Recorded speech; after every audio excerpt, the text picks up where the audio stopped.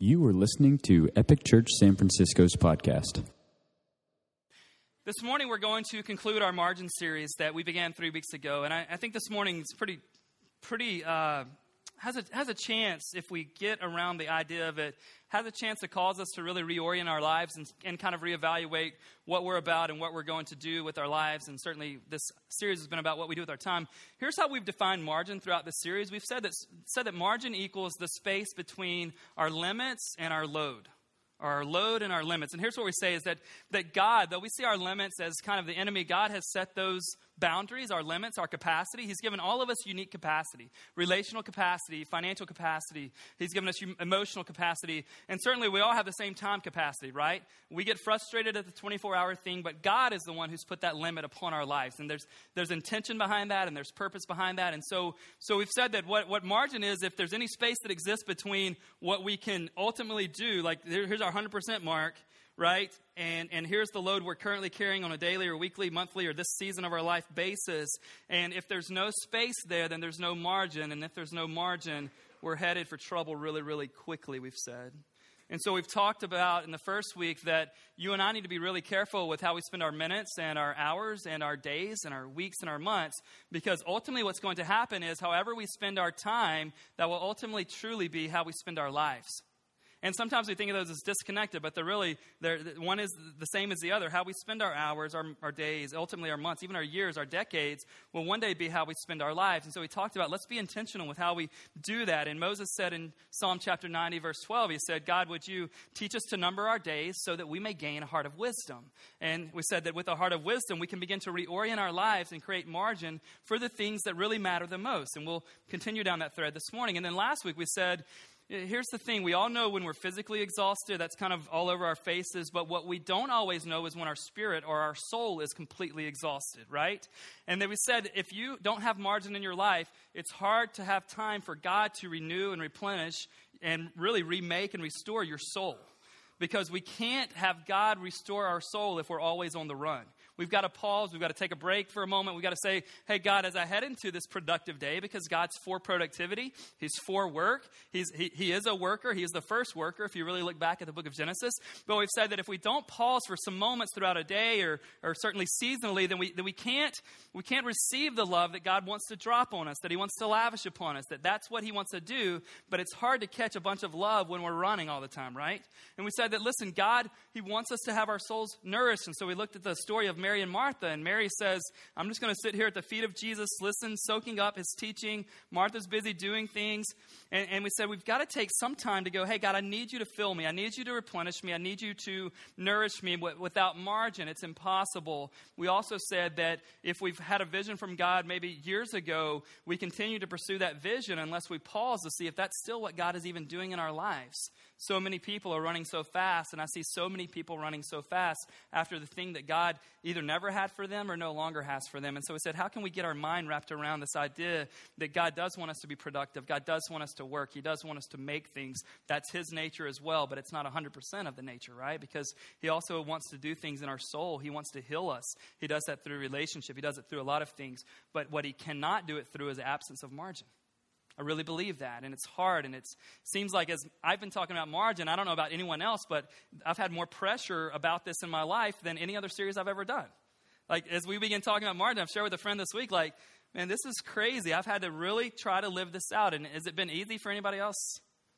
Living out margin, pushing things back, rescheduling, canceling, quitting being a people pleaser, anybody else? It's very, very difficult. I think margin plays into all of these aspects of our life. Here's what I want to do this morning. The title of the message this morning is Fill the Margins. Fill the margins. Now, you may be thinking, Ben, that makes no sense. If margin's very important, why would we fill it? Well, here's what I want to say. It's not just filling it with aimless time. It's filling it with things that are life-giving and things that God has laid out as the way the world works. So it's not just like, hey, here's what the Bible says, though it does. There's a way in which God has made this thing to work. There's a way in which you can fill your margins with people and with activities and with things that are actually life-giving. And so that's what I want to be about. Here's the big idea for this morning, and it may sound much more simple than it actually is to live it out. Here's the big idea. You and I need to fill our margins with active, loving relationships. We need to fill our margins with active, loving relationships. And I want to say this that may sound heretical, which means you may think what I'm about to say is completely not true, actually goes against what God says. Here it is, okay? Here's the big disclaimer for the morning. While God wants us to love everyone, I believe it's crazy to think that God wants us to love everyone the same, in the same capacity, to the same degree, and with the same focused attention. Before you argue with me, I want to ask a question and then give an example, okay? So we may talk a lot like, hey, God wants us to love everyone, and we assume when we hear that's true, by the way, all right? That would be heretical to say that's not true. That is true, by the way. But to assume that God wants us to love everyone in the same capacity, to the same degree, with the same attention, that's crazy. And here's how I can ask you with a question. Do you want every one of us in the room to love your spouse in the same degree, with the same capacity, and with the same focused attention as you do? No, I hope, right? We've got other classes for that subject matter, and my good friend Kim McCord will be teaching those. So but that's not where we're going this morning. Here's the example I want to give you. I'm going to give you an example. I feel like it's one of those things like, all right, there's great men and women in the Bible, but like if I can prove it to you from the life of Jesus, it makes it that more impactful. Right? And so that's what I want to do. I want to show you how Jesus himself did not live out the principle of giving the same amount of love, the unique, special kind of love to everyone on the planet. All right? So there were the crowds in Jesus' ministry, true?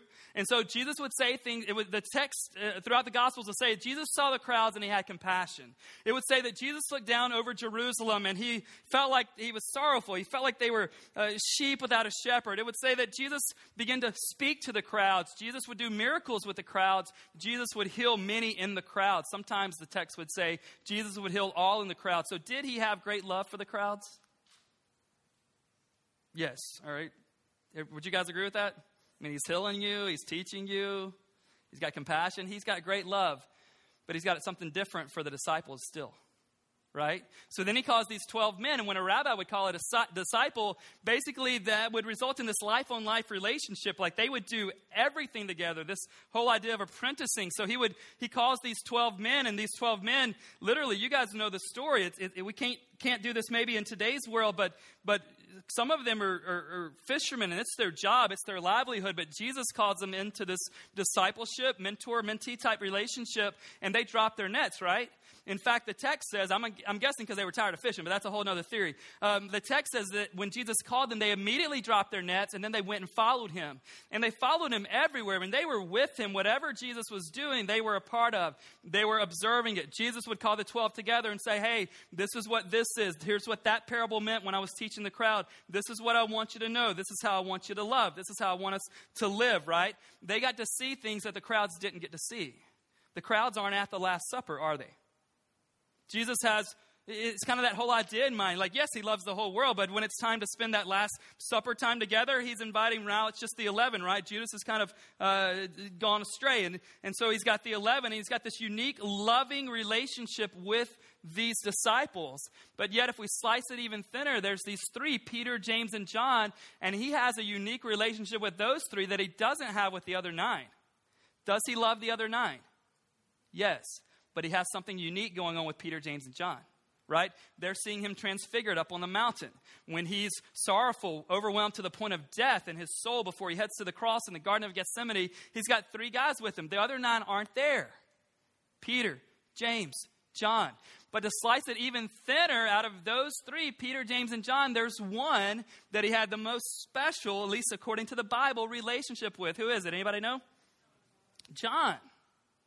John's nickname, check this out. Now, John gave himself this nickname. This is what really interesting. If you read the book of John, this is where this nickname shows up.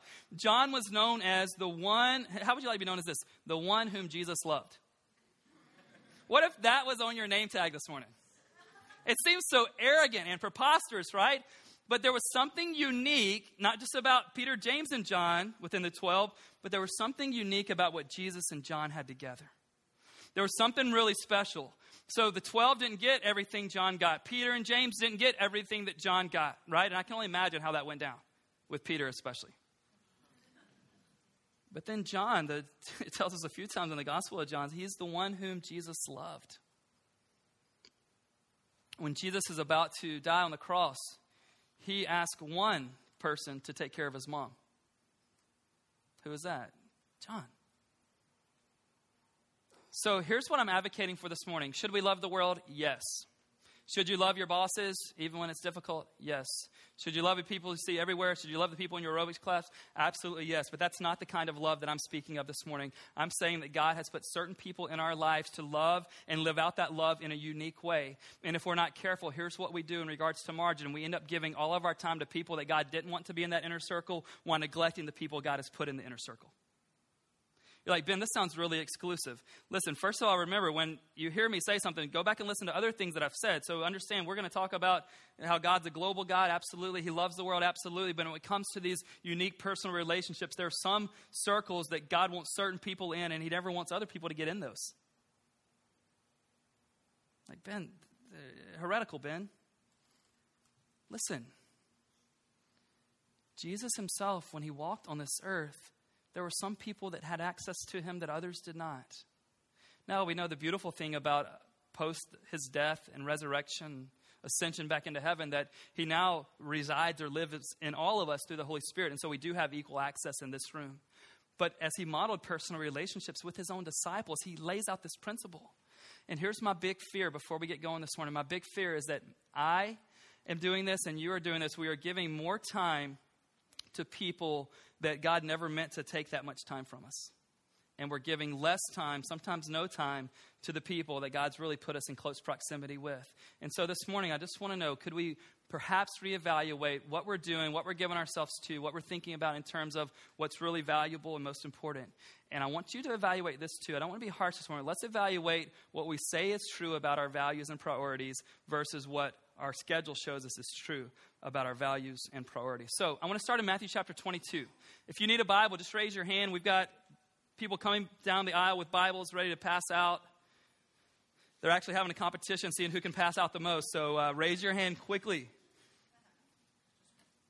We'll be in Matthew chapter 22, first book of the New Testament. If you receive one of these Bibles, we've got one right here on the third row, one right here. If you receive one of these Bibles, coming down the road right there, page 537 on the Bibles and this is yours to keep, unless you don't like it for some reason. This is yours to keep, so mark in it, whatever that looks like. Page 537, Matthew chapter 22. Here's what's just happened. Jesus has just talked with one of the religious groups called the Sadducees. And here's the big Sadducees hang up when it came to religious matters. They thought the resurrection was preposterous. They thought that it was a made-up thing, that it wasn't legit. Jesus tells them that, of course, it's legit. And now you're going to see him come into this conversation with the other religious group, which are the Pharisees. So would you guys stand as we read chapter 22, verses 34 through 40? When I get to verse 36, I want to pause for a moment just so we understand what's being asked. And then we'll get back to it. So here we go. 34, but when the Pharisees heard that he, that's Jesus, had silenced the Sadducees, it was around this idea of resurrection, they gathered together. And one of them, a lawyer, asked him a question to test him. They said to Jesus, "Teacher, which is the great commandment in the law?" Pause for a moment. Let me have your attention. The scribes came up with a list of the commands, what we know as our Old Testament, right? From the Torah, which was the law, the first five books of the Old Testament. And they said there were 613 commandments, that there were 248 positive precepts, which meant they were commands, say, do this, do that, whatever. And then they said there were 365 negative precepts or negative commands that said, make sure you don't do this, don't do that, and never do that thing over there. And so all the rabbis, the scribes, they had 613 commands. And so when they come to Jesus and they're asking him which is the greatest, they have different schools of thought, just like we would have opinions. In fact, they put the commands in one of two categories: light commands that were important but not as important, and then what they would call the heavier commands, right? Things that, like, this is the big weighty stuff. But even among the heavy commands, there was lots of different interpretations among the rabbis by which was most important. So one would say it's this, or one would say it's that. So what they're asking Jesus, hey, we know you know all 613 commands. Let us know which is legit, which is number one, which is the summit on the mountain of all the commands. And then we get in verse 37, and just wanted you to understand what's going on there. Verse 37, and he, Jesus, said to him, the lawyer Pharisee, "You shall love the Lord your God with all your heart and with all your soul and with all your mind. This is the great and first commandment, and a second is like it. You shall love your neighbor as yourself, and on these two commandments depend all the law and the prophets." You may be seated. So they said to Jesus, out of all 613 commands, which is the great one? Which is most important? Which is, what is the summit there? What's the all-encompassing command? And Jesus said, well, love the Lord your God with all your heart and all your soul and all your mind. This is the first and great commandment. They're probably not surprised at this answer. This command shows up in Deuteronomy 6. It's part of what was known as a Shema. It's what Jewish families would say every day. The Lord your God is one. Love the Lord your God with all your heart, soul, mind, strength. So that's probably not a surprise. And remember, they asked for a singular command. They want to know, what is the one? Like out of 613, we don't want a group of them. We don't want the light and heavy thing. We've got that. What's the one? And Jesus says, well, the one is love the Lord your God with all your heart, your soul, and your mind. They don't ask for a second one, but Jesus gives them the second one. And this is where I want our focus to be. He says the second is like it, meaning the second is similar to it, meaning the second is linked to the first one. And he would say in his word, 1 John chapter 4, to say that you love God but not love your brother, you're actually a liar. And so there's no way to have this one thing going on with God and something different going on with our neighbor. In fact, Jesus would say that all the law and the prophets hang on these two. That everything else flows out of these two, that everything else that you and I'll ever do. So whatever you do with your life, whatever you produce with your life, whatever you accomplish with your life, Jesus says, here's the thing that matters most. Whatever you increase in knowledge in, whatever you do production-wise, and hear this, God is, as I've said before, He's a producing God. He wants you to do something with your life. He wants you to go after it. He wants you to accomplish the things that He has put you on earth to do. He wants you to be a doer. All right? Before you guys think I'm the detachment guy, like, oh, just get along with God. That's not what I'm talking about. God wants you to work. He wants you to do, especially those things that are in line with what His will is for the world in general and specifically for your life. He wants you to do that. But He also has this question, not just what are you going to produce, but how are you going to love? How are you going to love? How is your love? How is your love, and what is love? Love is that self-sacrificing, not feeling, right? You don't have to have a certain song on, all right? Though, guys, that would help things with your wives, all right? You don't have to have something played in the background. Flowers don't show up every day, although some of you may have to do that if you've been in the doghouse. He's asking, how's your love? How are you going to be actively loving people? So when we go into interviews for prospective jobs, what people want to know is, what have you done? What have you accomplished? What's on your resume? Talk to me about your production. Talk to me about what you're producing. And those are great questions. And when we talked to each other this morning, I said, hey, what did you do this week? You said, Ben, what did you do this week? Those are great questions, but we never ask each other, and it may even be weird to begin asking each other. We never go, how's your love? But that's exactly what God wants to know. Right? We can't escape this. We can't go, well, of course we know the 2 commandments. That's elementary. Well, why are we so terrible at living it out then? If it's so basic and we've heard it so much, why are we not good at living this out? We can go to other places in the Scripture and see that this is the great value. If you are married or you attended your own wedding or you attended someone else's wedding, you probably heard 1 Corinthians 13 read, right? And you get to the end and the pastor goes, and these 3 remain, faith, hope, and love. But the greatest of these is love. And Paul would say things in that chapter like, hey, it doesn't matter what knowledge I gain. If I have not love, I am nothing. I'm like a clanging gong or a clanging cymbal. And so he's going, it doesn't matter what point you get to in your spirituality. If you don't have love, you forfeit everything else. But again, remember, we're talking about this active love, this love that we're actually spending time loving people. Listen to what a guy named Richard Swinson, a couple of quotes here. Here's what he said in his book, Margin. See if these resonate with you. I know it does with me. He says, progress kept telling us to search for buried treasure inside bank vaults, while all the time God had it buried in the heart of our neighbor. Love that quote.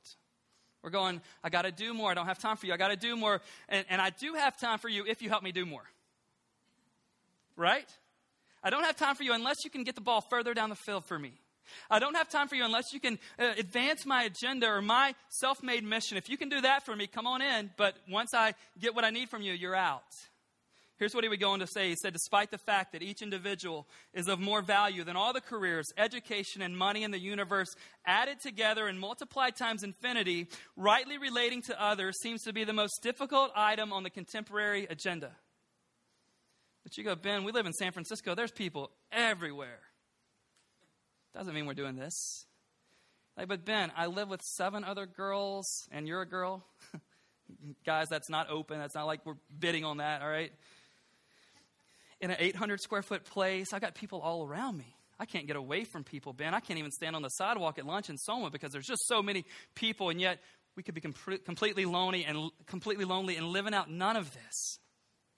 Living out none of this. And I want to get back on the margin page with this whole idea of making time for people. Here's what I want to say. This is just for me, so I don't have an author that you can look at. I guess you need to look right here. A lack of margin in our lives could be showing us that we're great at using people, but not so great at loving them. A lack of margin in our lives could show us that we're great at using people, but not so great at loving them. Again, we want people if they can help us accomplish what we're going after. And that's part of it, right? I mean, I'm not going to hire future staff members at our church if they're not going to help our church accomplish the mission. But I want a whole lot more out of my staff members than that. 9:30, I had the great privilege of standing up here with Tim and Kristen Milner and dedicating little Sophia. And you got to know, part of that relationship for us is that I baptized Kristen as a college student when I was a college pastor for her. I did their wedding, and I happened to be there the afternoon. They brought this little girl into the world. They're people that God's put within my circle. And it's precious time, but I've got to make time for them, and not just for what Tim can do for us, though he does a lot. And there's times where I have to go, hey, man, I got to quit asking some things of you, and I just need to invest in the relationship. I assume you guys saw the letter from the former employee of Goldman Sachs this week, some of you at least. If you don't know, one of the top executives, he left Goldman Sachs, and I'm not saying this is not a reflection on them. This is a reflection. My reflection is on what his words were about their business, and he said essentially that they quit caring about the client and whatever would advance the cause of Goldman Sachs, really the profitability thing, the client basically was sacrificed because of that big value. And listen, we can point to them and get upset, but that's the way the whole world works, isn't it? I mean, that guy got a little bit gutsy. But so much of our world works like that, right? Come into my life if you can do something for me. Otherwise, I don't have time for you. And I'm guilty of that, right? You're guilty of that. But what's crazy to me is that sometimes we allow people to come into that inner circle of our lives that were never intended to be there. Never intended to be there. There are times where I'm telling my kids I've got to go to this really important meeting, and the truth is the meeting is not that important. Now, I do have to do I try to help my family. They're here at 9:30. I try to help them understand we have seasons. Dad's going to have an intense season the next couple of weeks, and then we're going to go do this fun thing. I'll take a couple of days off. I try to help them understand that there are seasons. But there are times in my life where I literally am pretending that things outside my family and my friendships are urgently important, and the reality is they're not always that important. I have a pastor friend in New York City. He talks about giving the second shift what you give the first shift. It's a great concept. Here's this concept that all of us give our employers, people that aren't supposed to be in that inner circle sometimes. Sometimes they are, but sometimes God hasn't designed them. We're giving them our best energy, our best effort, sometimes even our best time. And then we get home on the second shift and we got nothing to give. Think about the dichotomy of that. That we have people that aren't supposed to be in that inner place. Hopefully you work with people that God's put there, right? But some of you just work, and that's what the job God's given you, but he doesn't want them to be at that part of the relationship with you. And so think about that concept. Like think about, I'll just use my own example. I mean, hypothetical, I've never done it. Lying. I have done it. So I give my best. I get here early in the morning. I think of strategy and I think of vision, and I meet with you guys that are future leaders, and I do a small group, and I help my staff think, okay, how can we rally around? Let's read this book together. Here's this great idea. What if we did this? What if we added a 6 o'clock service? I'm on fire thinking about those things, and I get home and I just want to sit on the couch. Think about that. God's put some people first place, and they're getting the last bit of our effort, the last bit of our focus, the last bit of our time, and the last bit of our energy. How do we begin to reorient our lives around what really matters? How do we begin to think, okay, who are these people? And remember, there's not 50 people in this circle, by the way. All right? That's not my focus this morning. This is not the crowd deal. I love you all. I hope you love every person in this room in that kind of God-loving everybody kind of way. But you can't have every person in this room, and I can't have every person in this room in that circle. So be wise with who's in there. Be wise with how you evaluate it. Here's what Randy Frazee said in his book, Making Room for Life. So true of many of us. He says, we strive to extend the hours of daylight and starve ourselves of wonderful relationship time so we can get more done. So we can get more done. And again, let me go back. God wants us to be productive. I think part of what he wants to use is other people in our lives. Let's get it done together, right? When we get things done together, margin increases, right? When we get things done together, we can actually enjoy the loving relationship even when we're doing things actively. But let's be honest let's be honest for a couple minutes this morning. Let's be honest the whole time this morning, all right? If we as parents say that our kids are that important and most valuable to us, but our life shows something different, let's just be honest about it. Let me quit telling my kids, I love you, but I got to, but you don't understand, man. This iPhone, it's got so much great, important information for me. I know you got a baseball game. I know you want to play. I know you just use the bathroom on yourself. I mean, I know what's going on. I mean, whatever it is. And we go, but I've got something more important. I love you, but. Or if we tell our spouses all the time, no, I really care most about you.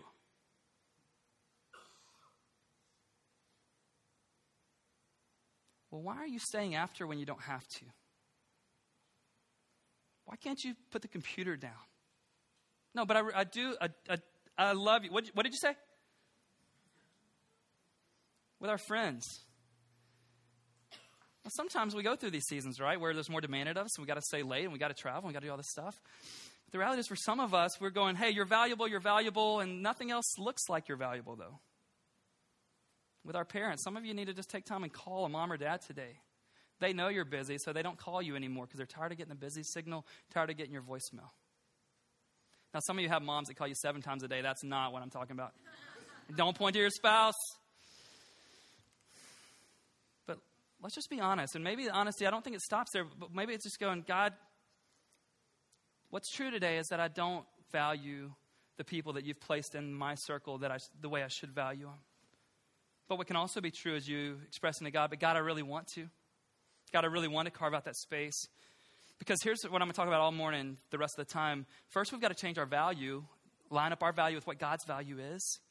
And then what we've got to do is change our calendar. It's spiritual and it's super practical. The spiritual part is we need to repent. We need to go, God, that's not my desire.